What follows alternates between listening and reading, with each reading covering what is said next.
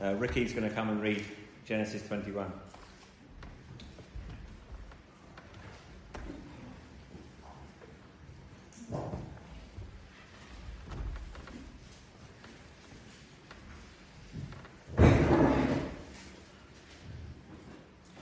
So we're reading together Genesis chapter 21.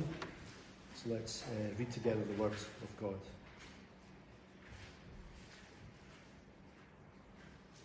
The Lord visited Sarah as he had said, and the Lord did to Sarah as he had promised.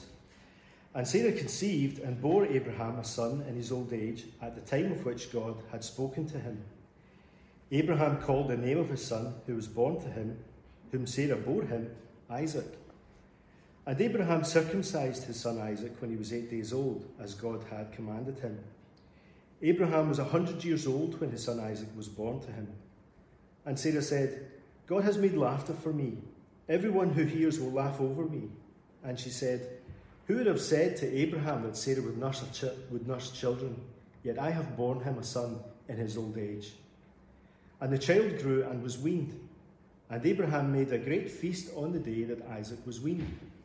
But Sarah saw the son of Hagar the Egyptian, whom she had borne to Abraham, laughing. So she said to Abraham, cast out this slave woman with her son, for the son of this slave woman shall not be heir with my son Isaac. And the thing was very displeasing to Abraham on account of his son. But God said to Abraham, be not displeased because of the boy and because of your slave woman. Whatever Sarah says to you, do as she tells you, for through Isaac shall your offspring be named. And I will make a nation of the son of the slave woman also, because he is your offspring. So Abraham rose early in the morning and took bread and a skin of water and gave it to Hagar, putting it on her shoulder along with the child. And he sent her away. And she departed and wandered in the wilderness of Beersheba. When the water in the skin was gone, she put the child under one of the bushes. Then she went and sat down opposite him a good way off, about the distance of a bow shot. For she said, let me not look on the death of the child. And as she sat opposite him, she lifted up her voice and wept. And God heard the voice of the boy, and the angel of God called to Hagar from heaven and said to her, what troubles you, Hagar? Fear not, for God has heard the voice of the boy where he is. Up, lift up the boy and hold him fast with your hand, for I will make him into a great nation. Then God opened her eyes, and she saw a well of water. And she went and filled the skin with water and gave the boy a drink. And God was with the boy, and he grew up. He lived in the wilderness and became an expert with the bow. He lived in the wilderness of Paran and with his mother, and took a wife for him from the land of Egypt. At that time, Abimelech and Phicol, the commander of his army, said to Abraham, God is with you in all that you do. Now therefore swear to me here, by God, that you will not deal falsely with me, or with my descendants, or with my posterity. But as I have dealt kindly with you, so you will deal with me and with the land where you have sojourned. And Abraham said, I will swear. When Abraham reproved Abimelech about a well of water that Abimelech's servants had seized, Abimelech said, I do not know what has done this thing. You did not tell me, and I have not heard of it until today. So Abraham took sheep and oxen and gave them to Abimelech, and the two men made a covenant. Abraham set 7 ewe lambs of the flock apart. And Abimelech said to Abraham, what is the meaning of these 7 ewe lambs that you have set apart? He said, these 7 ewe lambs you will take from my hand, that this will be a witness for me that I dug this well. Therefore that place was called Beersheba, because there both of them swore an oath. So they made a covenant at Beersheba. Then Abimelech and Phicol, the commander of his army, rose up and returned to the land of the Philistines. Abraham planted a tamarisk tree in Beersheba, and called there in the name of the Lord, the everlasting God. And Abraham sojourned many days in the land of the Philistines. Amen. Amen.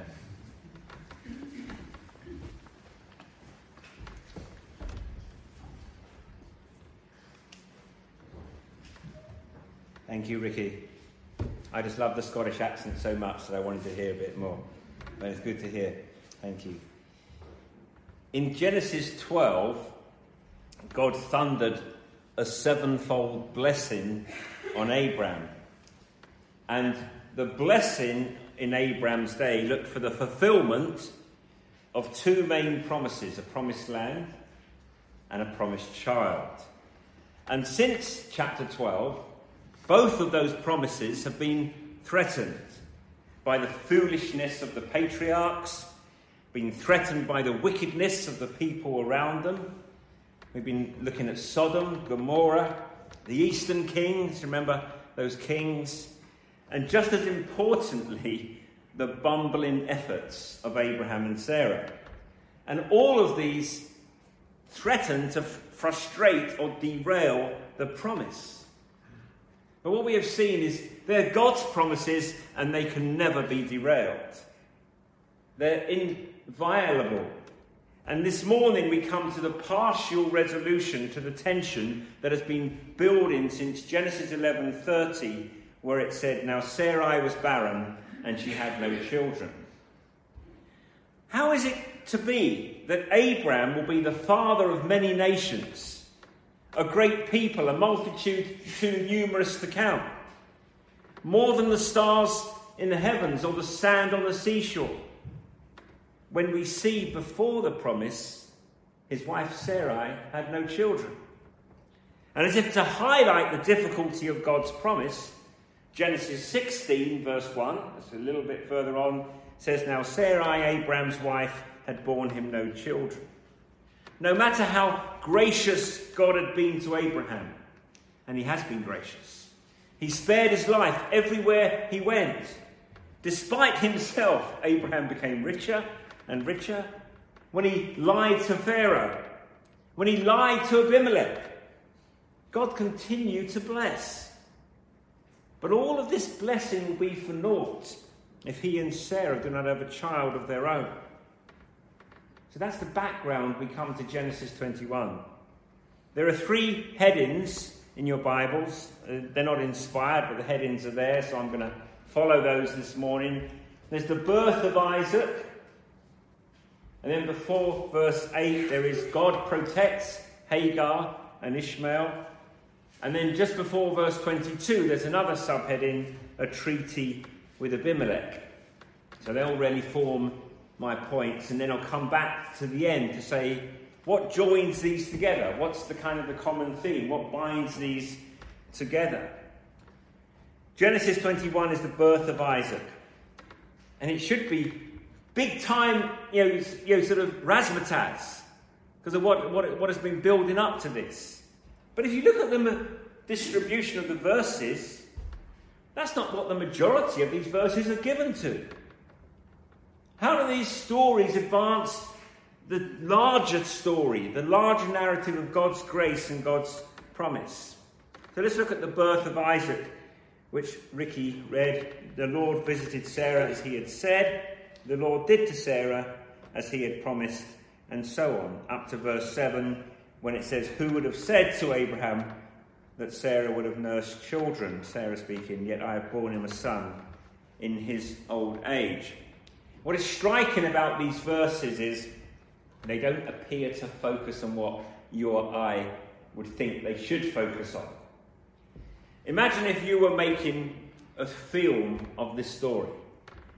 I don't know about you, but I'm no filmmaker, but I probably would start up with a close-up of Abraham's face, showing all his wrinkles. And then another close-up of Sarah. But the camera doesn't zoom in on their wrinkles. It mentions their age, but just to highlight what God has done. And the other thing that you don't see, if this was a film production, is the close-up of childbirth. Surely, if this is the birth of the firstborn, you would have a lot of detail about the pushing and the pain of the birth of Isaac. How is this going to work out for a really old woman to give birth to Isaac? And then, surely, as kind of like a final scene, we would expect a close-up of Abraham with his wrinkled, leathered son hands holding the child of the promise. And then there'd be a close-up of the baby, the child of the promise.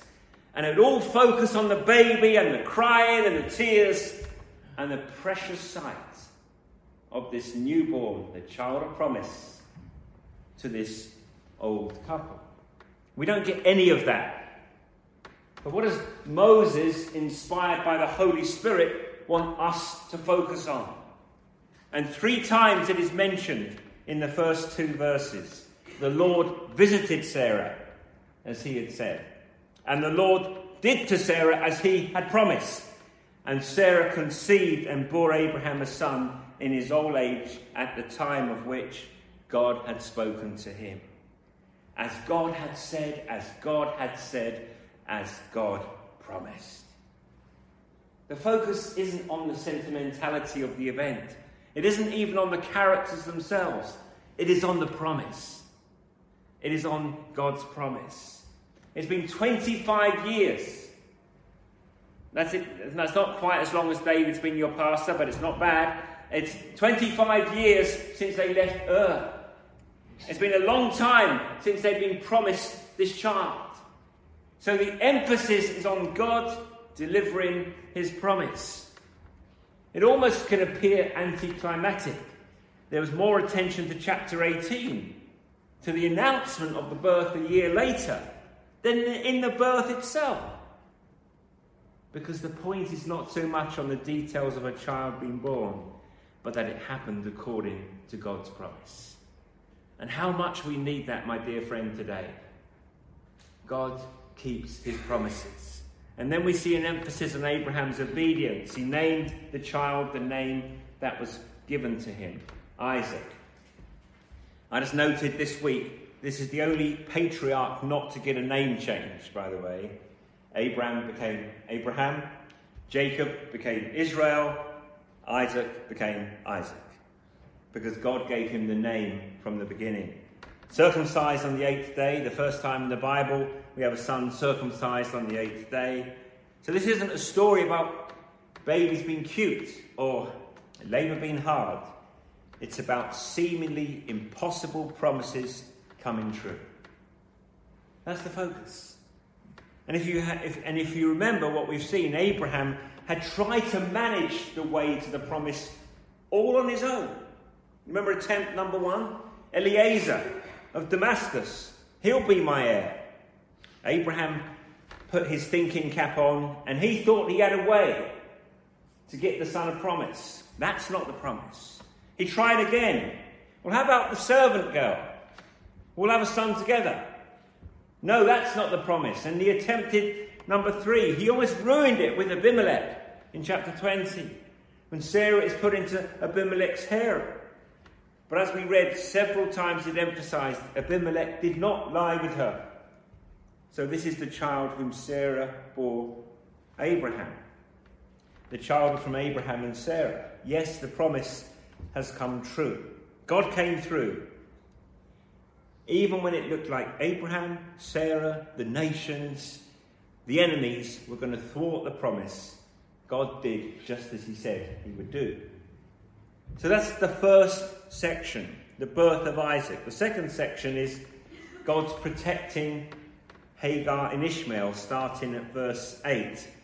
The child grew and was weaned, and then so on. And it ends up in goes all the way to verse 21, where it says he lived in the wilderness of Paran, and his mother took a wife for him from the land of Egypt. That whole section is God's protecting of Hagar and Ishmael. And what is striking, as you can just see from the number of verses there are, you have twice as much about Ishmael as you do about Isaac, the son of promise. Why? Because no sooner is the child of promise born than he becomes the source of a tremendous conflict in the promised family. In verse 8, he grows and was weaned, and in that culture would be anything between 1 and 3 years old, and they have something of a party together. And on this occasion, on the occasion of this party, Sarah notices the son of Hagar the Egyptian doing something she does not like. And Hagar is called here Hagar the Egyptian. It's likely that this was part of the gift that Pharaoh had given to Abraham and Sarah when he lied and left with great wealth. He gave one of his servants. And I think the language is really deliberate, that Sarah has demoted Hagar. In chapter 16, she was a servant, a handmaiden, and now she is a slave. Maybe she's doing the same things, but has been given a more demeaning title. And Ishmael's name isn't even mentioned. He's the son, the boy, the child.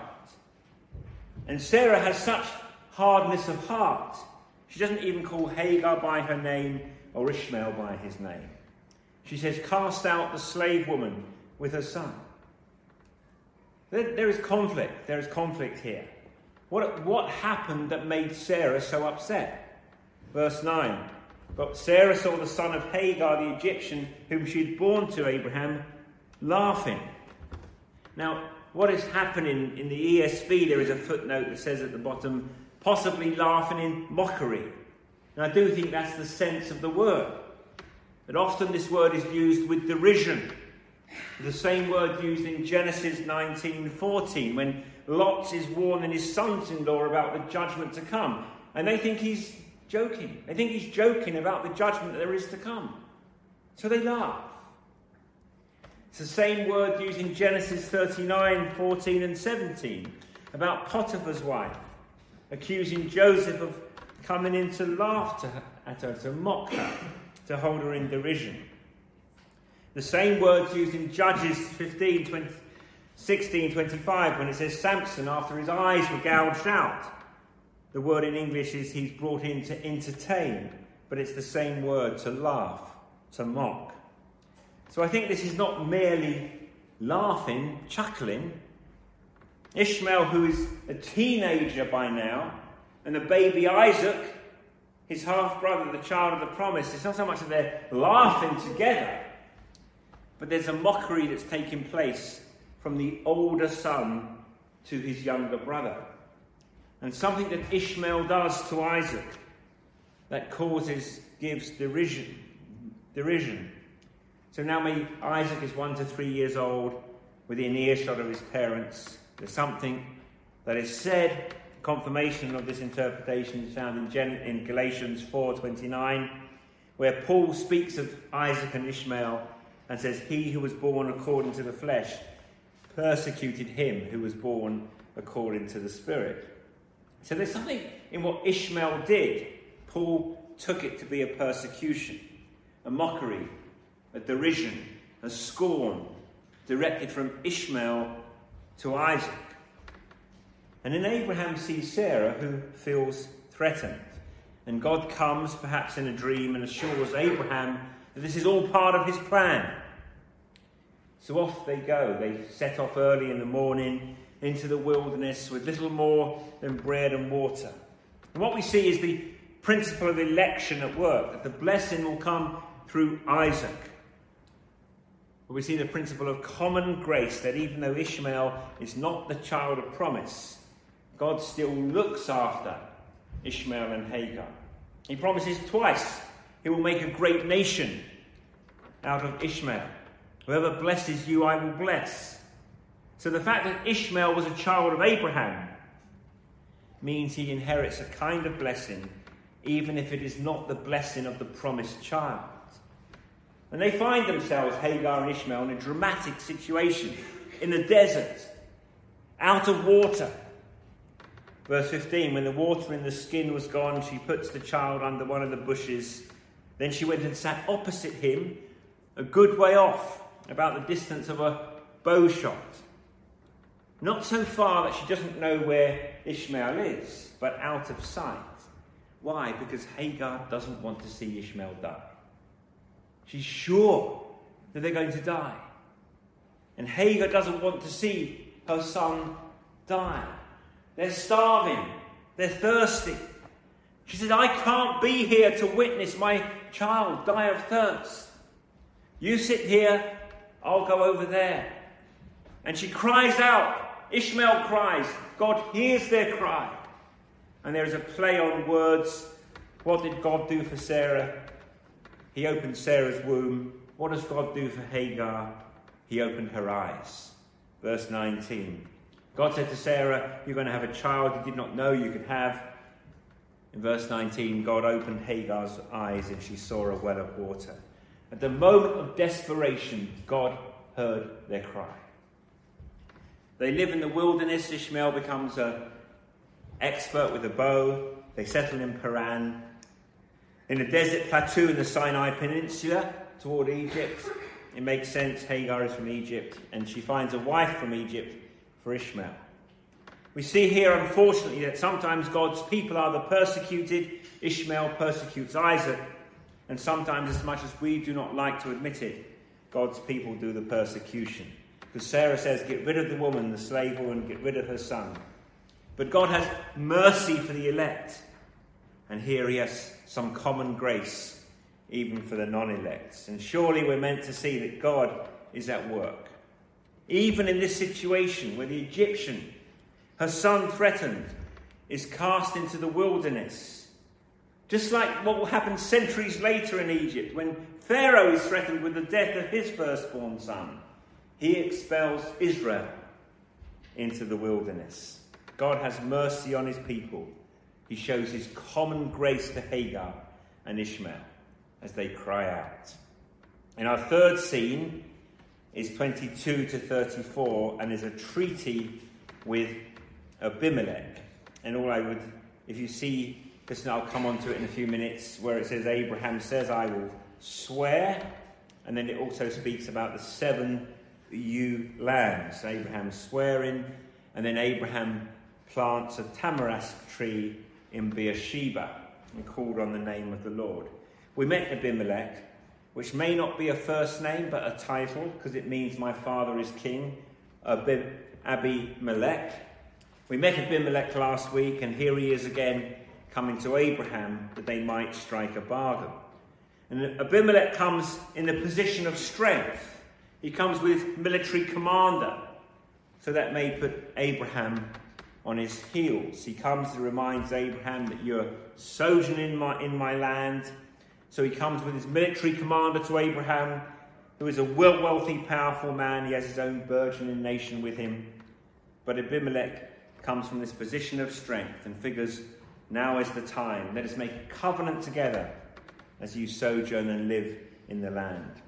Verse 25, Abraham first brings his concern. He says, your men have stolen a well. Here in the desert region, very little rain. Water is life. So someone to take a well is a big deal. Abimelech immediately makes 3 excuses. Number 1, I didn't know. Number 2, you didn't tell me. Number 3, this is the first I'm hearing of it. But he believes Abraham. Abraham offers the animals. They cut a covenant. They kill the animals. They offer them up. They strike a deal. They live at peace with one another. Abraham plants a tree, calls on the name of the Lord, and Abraham is allowed to sojourn there in the land of the Philistines. So, what connects these stories? What connects these stories? If we were writing this script in Genesis, we would do a lot more with the birth of Isaac. Much more on Isaac, much less on Ishmael. And honestly, what on earth do we need? Why do we need this treaty with Abimelech? Couldn't we have just said that they drank and had wells and they were happy? Couldn't we have just made that whole section a verse? Wouldn't that have been better? So why these 3 stories in Genesis 21? What connects them? Let me give you 2 big connection points. The first is that each of these 3 stories focuses in on a literary technique. There's a play of words in each of these stories. It's not so easy in English, but it's clear in the Hebrew. Each of the stories has a central word which becomes the focus. The first is, in the first section, is sashak. Sashak. The word means laugh. You see it in going through to verse 9. Sashak. The Hebrew word for laughter. And it leads to the name Isaac. And you can hear it. Sashak, Isaac. It means laughter. And 3 times we have the name Isaac, which means laughter. And 3 times we have the word Sashak, laughter. Verse 6, and Sarah said, God has made laughter for me.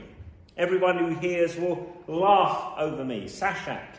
And verse 9, but Sarah saw the son of Hagar, the Egyptian, whom she'd borne to Abraham, laughing. So in the opening verses, the focus is on the word Sashak, which means the one who was laughed at will have a child and laugh. The child of laughter is born to the woman who laughed. And in a turnabout of events, the other son will laugh at that son. Everything revolves around this play on the word for laughter, and it is Isaac's name. The second section is marked by the word Shema, to hear. Shema, O hear Israel, the Lord our God, the Lord is one. And twice in verse 17, and God heard the voice of the boy. Fear not, for God has heard the voice of the boy. Well, what is significant about that? Ishmael's voice isn't mentioned anywhere in the story. He is the boy, the son. But you remember what Ishmael's name means. You can hear it here, Shema. Because Ishmael means God hears. Shema El, the God who hears. So even though his name isn't mentioned, his name is proving to be true, that God hears his cry. God heard the cry of Hagar. So as the first story focuses on laughter, Sashak, Isaac's name, so the second story focuses on Shema, Ishmael's name. And there's a third play on words, more intricate, more elaborate in the third story. Sashak means laughter, Shema means to hear. In the third section there is a play on the word Sheba, which means to swear, to give an oath. 3 times. Verse 23, therefore swear to me. Verse 24, Abraham said, I will swear. And then just 3 more verses where they say 7. And then in verse 28, Abraham said 7 new lambs. Verse 29, what is the meaning of these 7 new lambs? Verse 30, these 7 new lambs. Verse 31, therefore that place was called Beersheba, because there both of them swore an oath. And if you look at the footnote, Beersheba means well of 7 or well of oath. Sheba means both oath and 7, and it is repeated 3 times. 3 times you have oath, 3 times you have 7. And 3 times the word Beersheba is used. There's a play of words that this place, Beersheba, is the place of oath, and it is the place of 7. It is the well where the 7 lambs were slaughtered. It is the well where the oath was made between Abimelech and Abraham. And you see all the 3s. You could count up how many times Abimelech is used, 7 times. How many times Abraham is used. In English it is 8, but actually it is 7. In verse 33 it says Abraham, but it is actually he. And we're meant to see in these verses laughter, hearing, 7 and oath. These stories come together. They each have this play on a Hebrew word. You say, well, that's interesting, maybe, or maybe not. A bit funny. Why do these stories come together? Why do we go from the birth of Isaac to the trouble with Ishmael, to Abraham and Abimelech having a treaty? The fundamental promise, the overarching promise, is that I will be your God. But in earthly terms, the promise was 2 things. A promised child and a promised land. And we might be tempted to think that after the birth of Isaac, we have made it. The son of promise has been born. The promise has arrived. And as if to dissuade us from that notion, these next 2 stories remind us of good news about Isaac. But the promise is not yet fully arrived. Because what happens no sooner than the promised child is weaned, there is conflict. The promised son is born, but it hasn't solved the dynamics of the promised family. They still have to deal with the reality of Abraham's scheming. They still have to deal with the fallout of Sarah's anger and jealousy. Isaac is here. Everything's going to be great from now on in. But it got worse. Have you ever experienced that?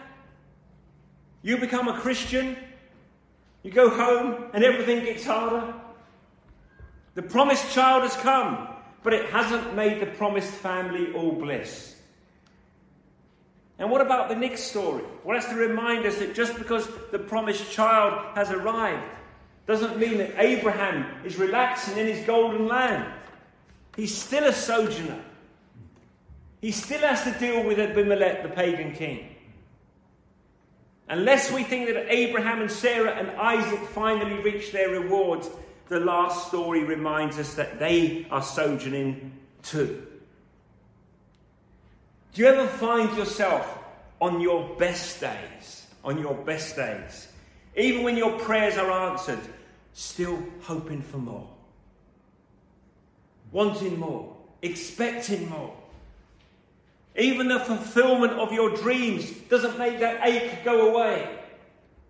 No one wants to have their dreams unfulfilled. But you know what is worse than having your dreams unfulfilled? It's having your dreams come true and still finding out you're still the same person you were. And you have the same issues inside you. And you still deal with the same unhappiness. Abraham and Sarah, after all the longing, they have the promised child. And the family still has problems. They're still looking for their permanent home. Do you ever have this in life? Birthdays are bittersweet. Have you ever had that? That long-expected birthday? I had my 30th recently. But, you look forward to it. You look forward to your 30th birthday. And you look forward to that day. Everyone's laughing because they know it's not true. But you're so looking forward to it. And the presents you're going to give and the meal you're going to have. And it doesn't quite deliver. That's not quite true in my case. But if you understand what I mean, it doesn't quite deliver. Or you dream of that perfect family holiday. Boom! COVID. Or you look in church history. And these great times we celebrate of revival, reformation, repentance. They always come with controversy. You have some breakthrough for the gospel and something goes wrong. Some good news in our country. At last we can meet again. Something goes bad.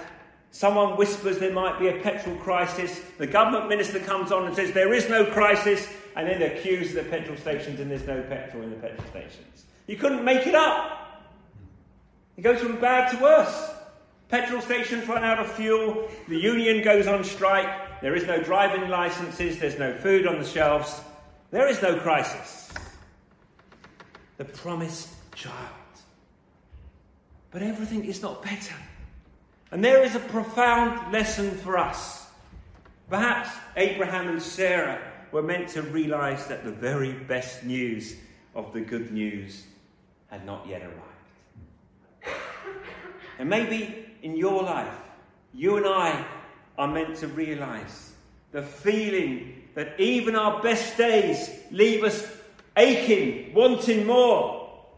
Maybe you were made for something more. Maybe you were not meant to find 100% satisfaction in this life because you were made for more than this life. You were made for something better, something far better. You know what Abraham does? He plants a tree. It reminded me of Martin Luther, by the way. What would you do if you knew the Lord was coming tomorrow? I plant a tree. Why do you plant a tree, Abraham? A tree. Why not buy a little flower? Why not buy a plastic flower? It doesn't take so much looking after. Put down a vase, you can see it. A tree takes a long time. But Abraham believes he has a God who will be with him for a very long time.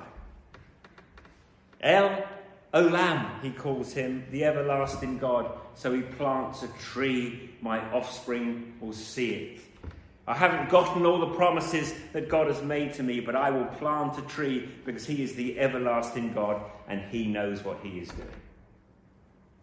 And it becomes the focal point. Not that Abraham worshipped the tree, but at that place a reminder of the God in whom he trusted. And we know 4,000 years later, there was another child yet to come. There was another child of promise, my friend. And it wasn't ultimately Isaac, it was the Lord Jesus. And we know that the Lord Jesus is coming again. Do you believe that? Do you believe Jesus is coming again? And there is a kingdom that is here, but it's not yet fully the kingdom that it will be. So we believe in the child of promise, and we live as children of the promise.